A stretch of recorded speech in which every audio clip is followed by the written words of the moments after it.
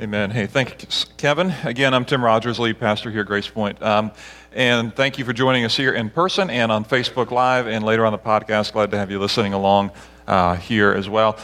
Dean, I appreciate you mentioning one of my hobbies, which many of you know is biking. I enjoy cycling. And what I like about it is also that I can tie it to something greater than myself. And one of the gifts that we've been able to be a part of in the last years in our community is cycling events that help raise funds and interest for things going on in our community.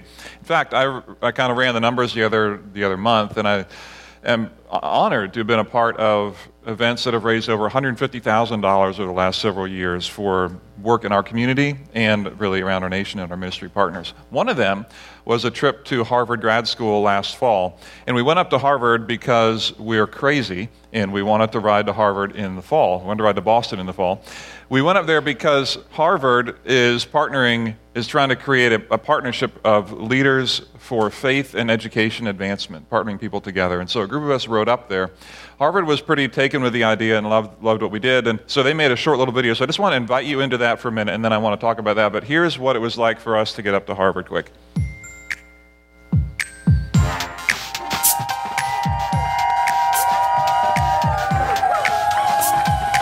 All the way from Pennsylvania.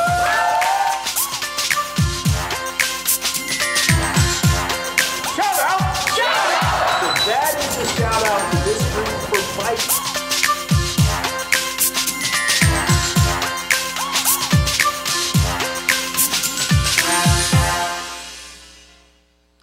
Short 30-second clip from Harvard thanking us for doing that and just being a part of what we're doing. And it was pretty cool to be part of that. Some faces probably look familiar to you there if you can see through all the biking gear.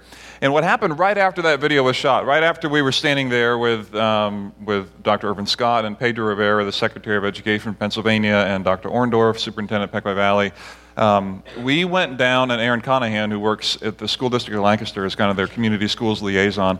Those three people, Dr. Orndorff, Secretary Rivera, Aaron Conahan from the school district, and myself went down to be interviewed on a panel by Dr. Irvin Scott at their little convening. It was a small group there, but we had a small little gathering, kind of pre-conference gathering. And I was sitting there on the stage or whatever, in one of these stools with those other three people, and we were being asked questions, and we were all interacting easily in the conversation. And then at the very end, there was time for one more question, and a student raised his hand and asked this question. They said, can you give me, as a student in the Grad School of Education, can you give me one principle or tip for leadership? And I really want to hear from Secretary Rivera and Dr. Orndorff and Mrs. Conahan from the School District of Lancaster.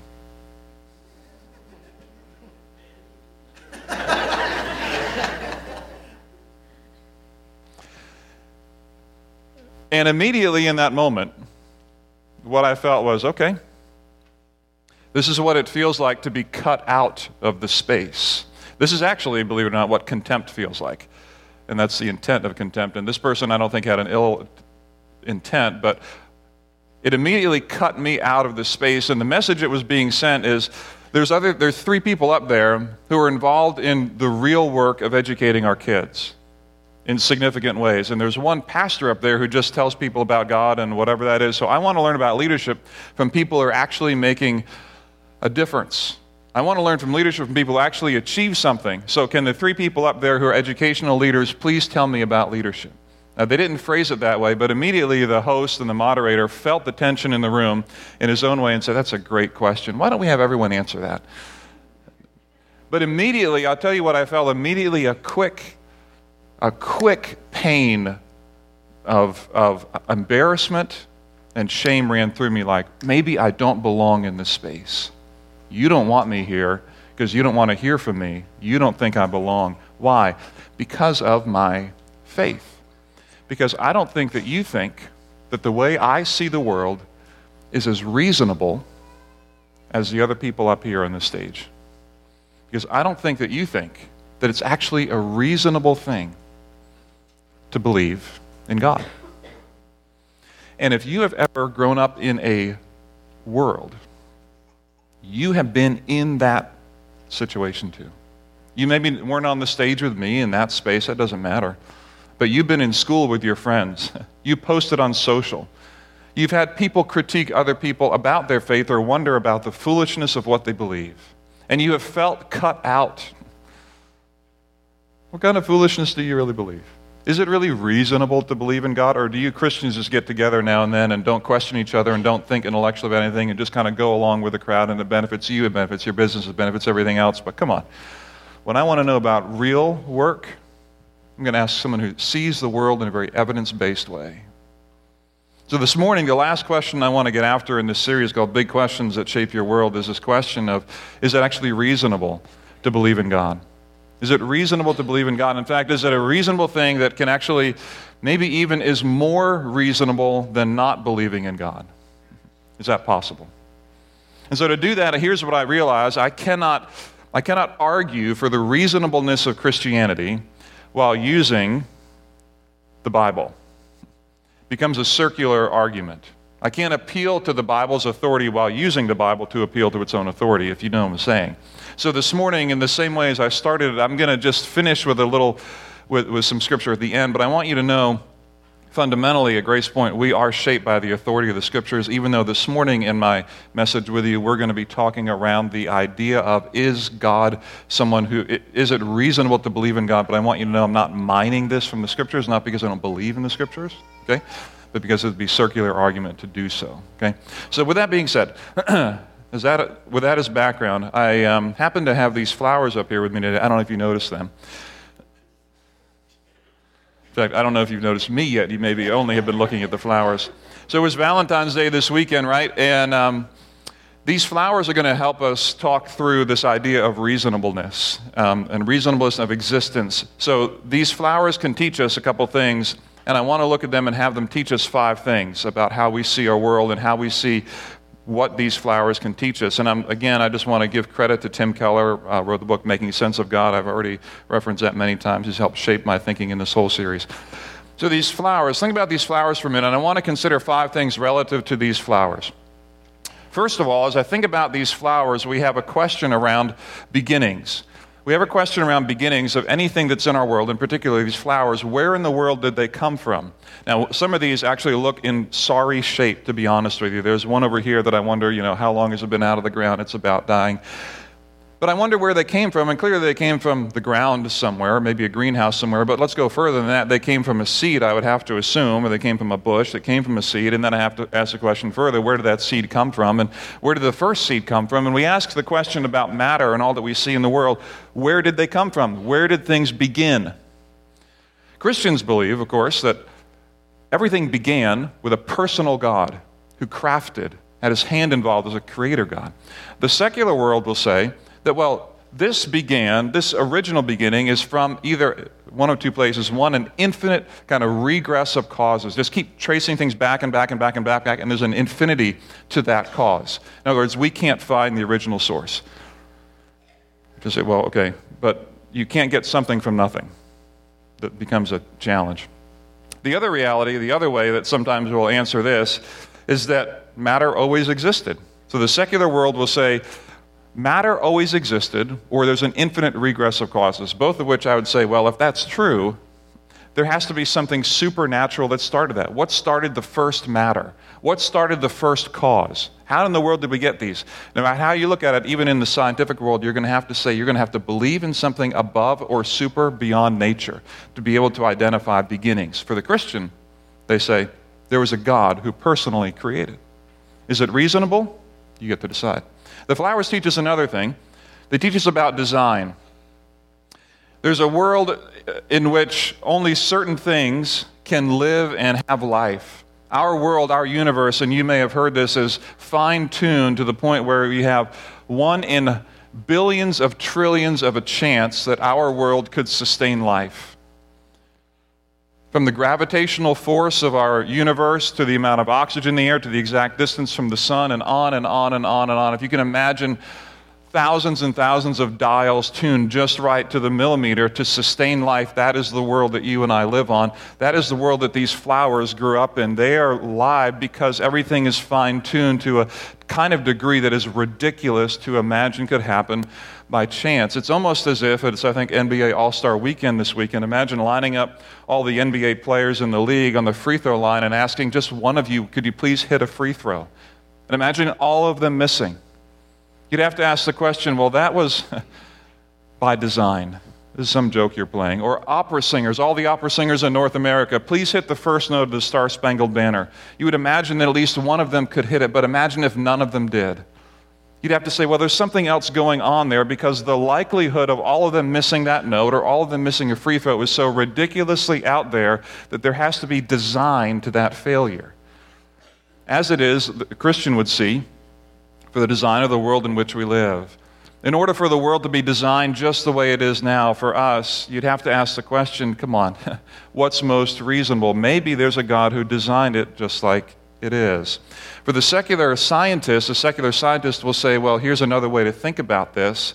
There could be an infinite number of universes in which if you need billions and trillions of universes for there to sustain life, imagine there are billions and trillions of universes and one of them sustains life, that happens to be ours.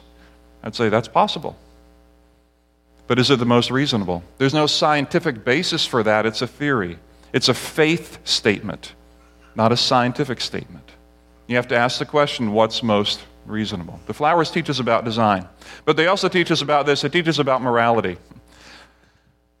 There is a kindness to giving and receiving flowers, right? There is a kindness to it. And imagine, it might be easier to imagine this in the opposite way. Imagine that there was a boyfriend who broke up with his girlfriend so that he could date his girlfriend's best friend. And on Valentine's Day, he decided to send his ex-girlfriend a bunch of roses, except dead ones.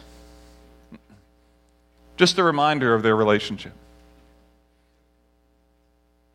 Why do you have a reaction to that? Why does it even matter to you? Why does that feel wrong, or even maybe slightly evil, or just mean? Why do you have a moral reaction at all to that? Because morality, if based in the scientific world, to be honest, it is more logical that I would dominate you than to serve you. It's more logical that I would kill you than to love you. Because the scientific world demands survival of the fittest.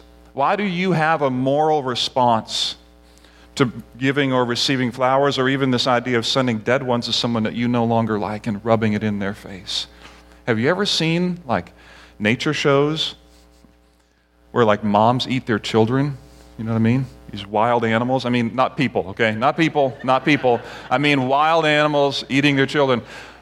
Why? Because there is an amoral component to it. That's just nature. But why are you different as a human being? The fourth thing these flowers can teach us is this idea of consciousness.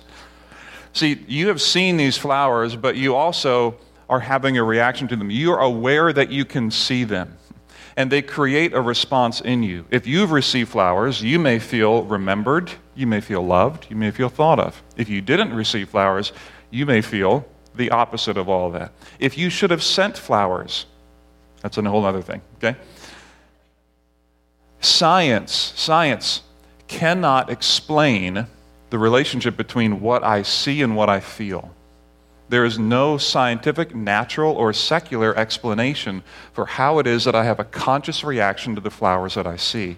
It just doesn't exist. Really, all that science can tell you is if you feel loved when you get flowers, listen, it's the chemicals in your brain. Sorry about that. So your chemicals have been stirred up.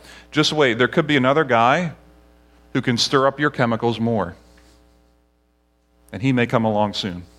And when your chemicals get more stirred up by him, then you're going to have a stronger chemical reaction. You can call it whatever you want. Science will tell you you are just a combination of molecules, atoms, and cells. You're just a big chemical reaction waiting to happen. But inside, you know, that doesn't satisfy. Christians will say, consciousness, you're aware of that? Why do you think you're aware of that? Maybe you were made in the image of a God who is an idea-making God who is creative in this way, and you are made in this image. Flowers will also teach us this, fifth thing. That is this idea of beauty. I think they're pretty beautiful. But beauty is never defined by practicality, is it? In fact, if you've ever given a bad gift to your wife on her birthday or Christmas like I have, you've given a practical gift. No one is ever wowed by how many hours this will save them in the kitchen, right?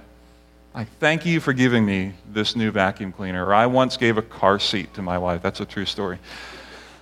I can tell later. I won't even try to defend myself. I'll give no context. I'm just going to drop it and move on. And it wasn't something I consider a beautiful gift, because no one is ever wowed by practicality or moved by practicality. Beauty is gratuitous. Beauty is in abundance. It's over and above. These flowers provide beauty. Beauty has no point in the secular world. What is the point of it in the natural world? Why does it matter? The secular world cannot place beauty in any space other than it's just there, but it frankly doesn't matter.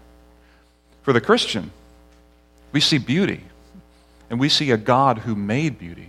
We think of Psalm 19. We think of Psalms and God revealing himself all through Scripture as a God who is a creator of beauty, who's created this amazing world that we're in, and that beauty draws us to something beyond ourselves. We see this and we don't think practicality. We think, man, this is beautiful. This is beautiful. So the Christian world has a response to all of these things that the secular world has a different response to. And the question becomes, which is the most reasonable way to make sense of the data in your world? Which is the most reasonable way to make sense of the data in my world? Now, with all that being said, here's what I would love to be able to do. I'd love to be able to take these ideas and kind of run them like a laboratory test, do a case study of a life of someone who would follow a Christian worldview and someone who would follow a secular or naturalistic worldview, and be able to run their lives, run their views all throughout life, and then look at them and say, what is this? How does it work? How do both work? It reminds me of a book I read in college, sociology class, and I can't remember the title, but it had to do with green people. It's kind of a neat little book, and this fanciful and made-up clan of people, group of people who were all green. And we learned about group dynamics, we learned about authority, we learned about crime, we learned about all kinds of things from the green people who lived on some planet, I don't know where. But it was a beautiful way to help us think differently about the world in which we live. And I wish I could do that. I wish there was a case study that I could take you on, but I can't. I think the best thing that I can do, though, the closest thing that I can be just tell you the story of someone's life who got pretty close to this idea of being able to observe someone who sees the world in a Christian way and someone who sees it in a naturalistic way. Langdon, I want to make sure I get his name right. Langdon Gilkey is the name that I want to talk to you about. Langdon Gilkey was born in Chicago in 1919, and he grew up in a very, very privileged home. He studied at Harvard and graduated magna cum laude, if I said that right, in 1939 with a degree in philosophy. And so Langdon went over to China to teach English. And while there, the Japanese overran his area, and he was taken prisoner. And he served 2 years in an internment camp. And his story of what happened, he wrote about in a book, and his account is going to be summarized by me this way. When he was taken into this internment camp, he walks in and he sees a place that's about 2.5 acres in total acreage, and approximately 2,000 people kept in prison in that space. The walls had electrified barbed wire all around, with machine gun armed soldiers on the watchtowers dotted all around that wall. There were approximately 20 working toilets for 2,000 people. By working, I mean it was a place to go, but none of them flushed.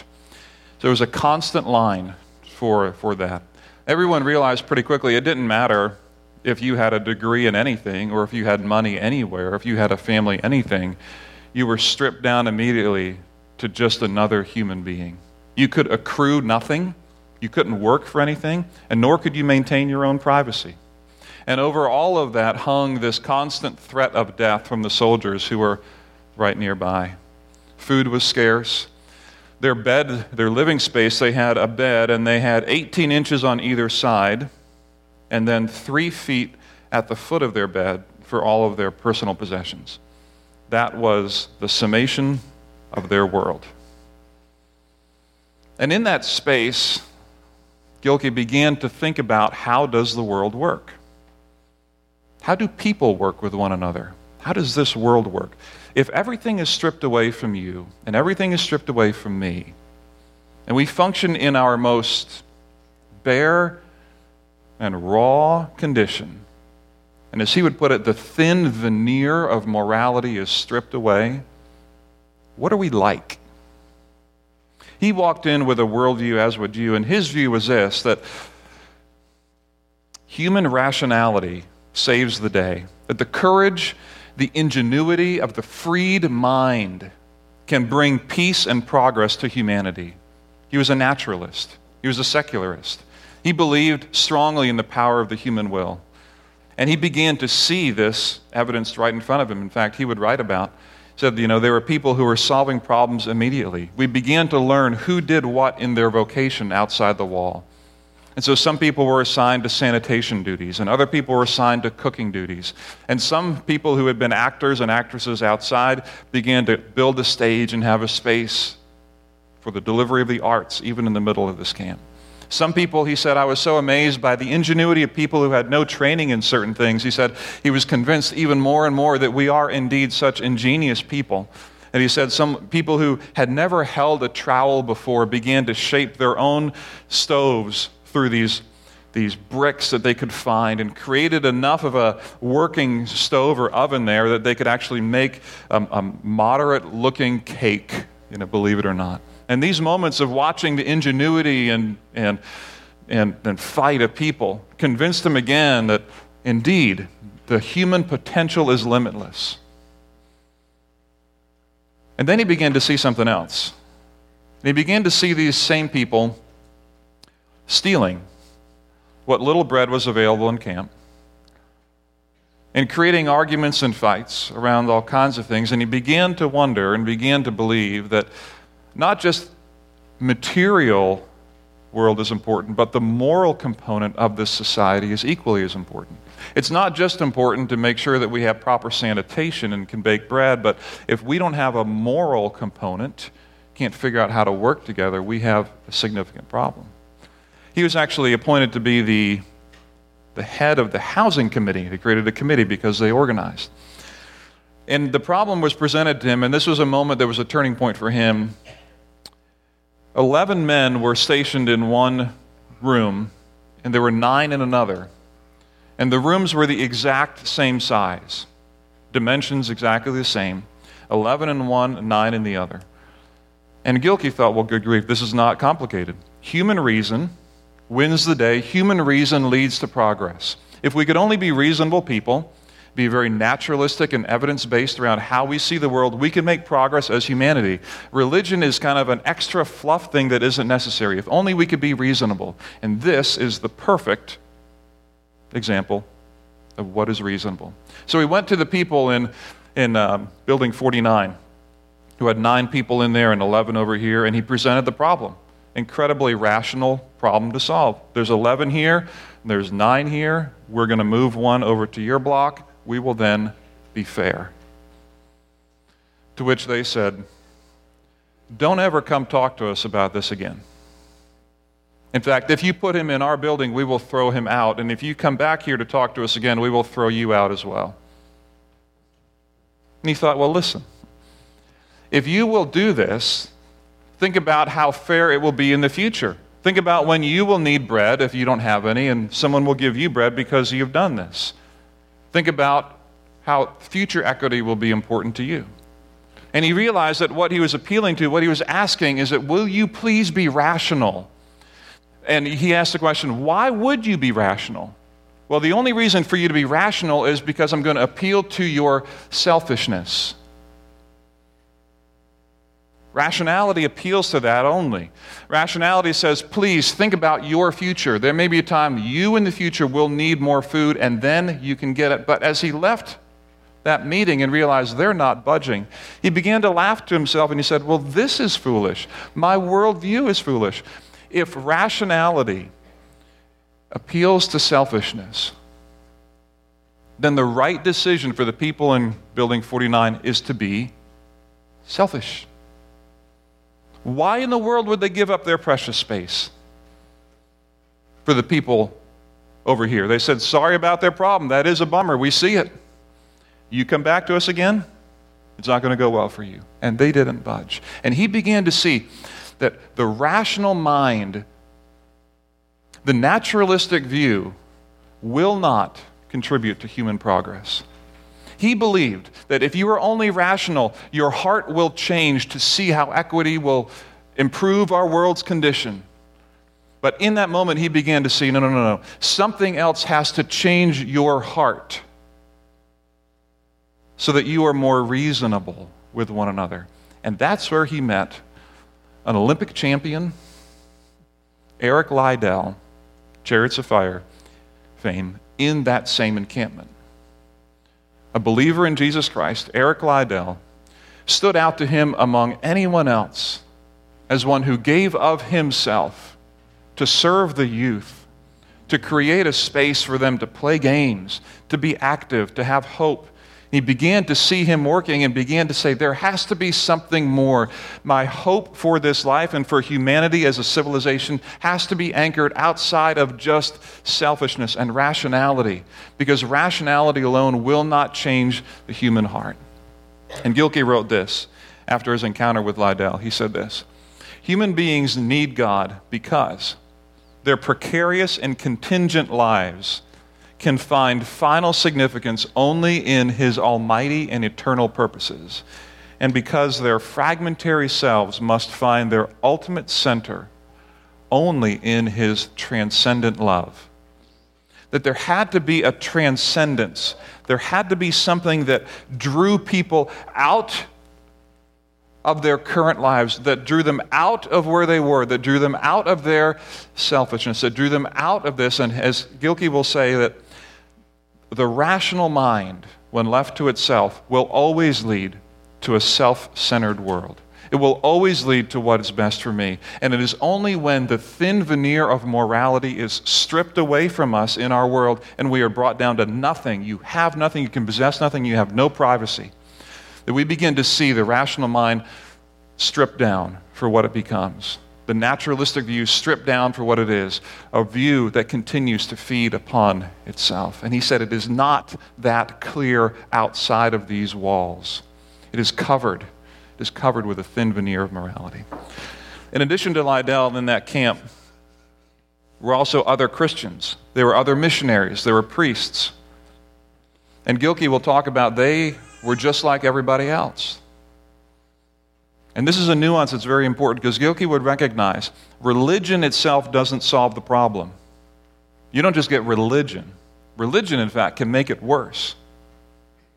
So he says this, he says, religion is not the place where the problem of man's egotism or their pride is automatically solved. You don't just get religion to make things better. Rather, it is there that the ultimate battle between human pride and God's grace takes place.